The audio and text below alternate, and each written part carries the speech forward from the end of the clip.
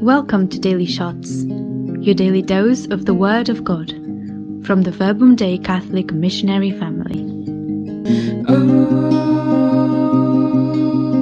if today you hear my voice, harden not your hearts, and all I have is yours, and all you have is mine.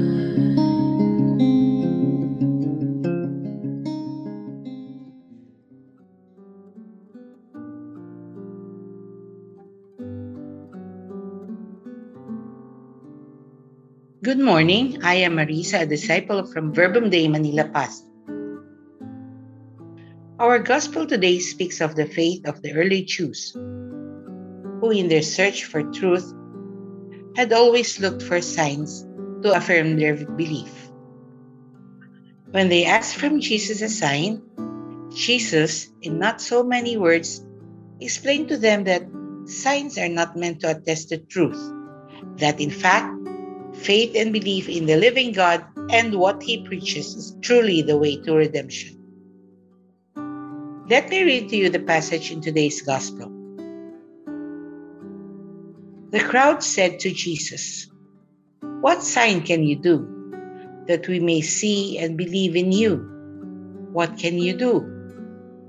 Our ancestors ate manna in the desert, as it is written, He gave them bread from heaven to eat." So Jesus said to them, "Amen, amen, I say to you, it was not Moses who gave the bread from heaven. My Father gives you the bread from heaven. For the bread of God is what which comes down from heaven and gives life to the world." So they said to Jesus, "Sir, give us this bread always."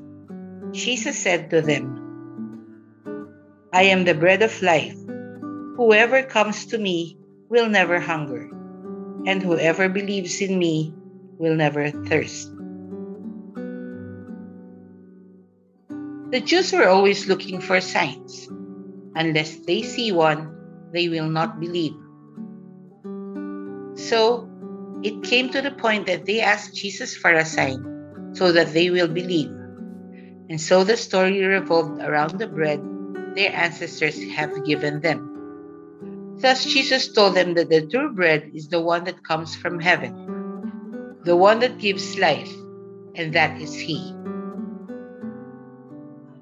Unfortunately, many people nowadays are like the Jews, who would not believe until they see signs. Some would pray because they either need something or are in a situation where they are put in a crossroad. When what they ask for is not granted, their faith wanes and they seek for answers elsewhere.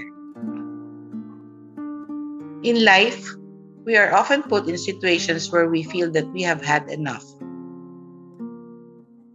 Sometimes we ask God for specific answers.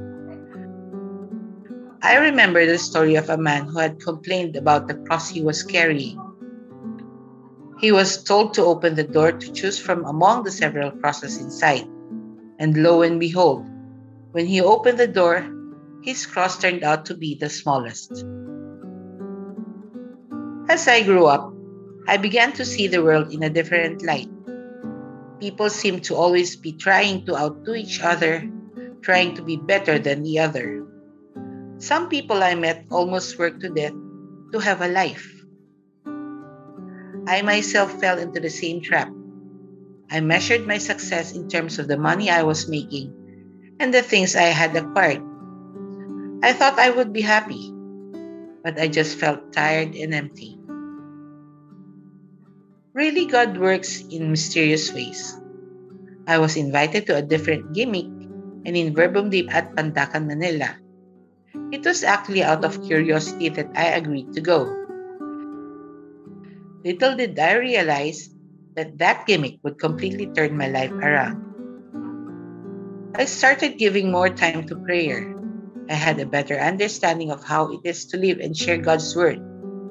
It's as if I was the one of the Jews whom Jesus was talking to about the bread that gives life.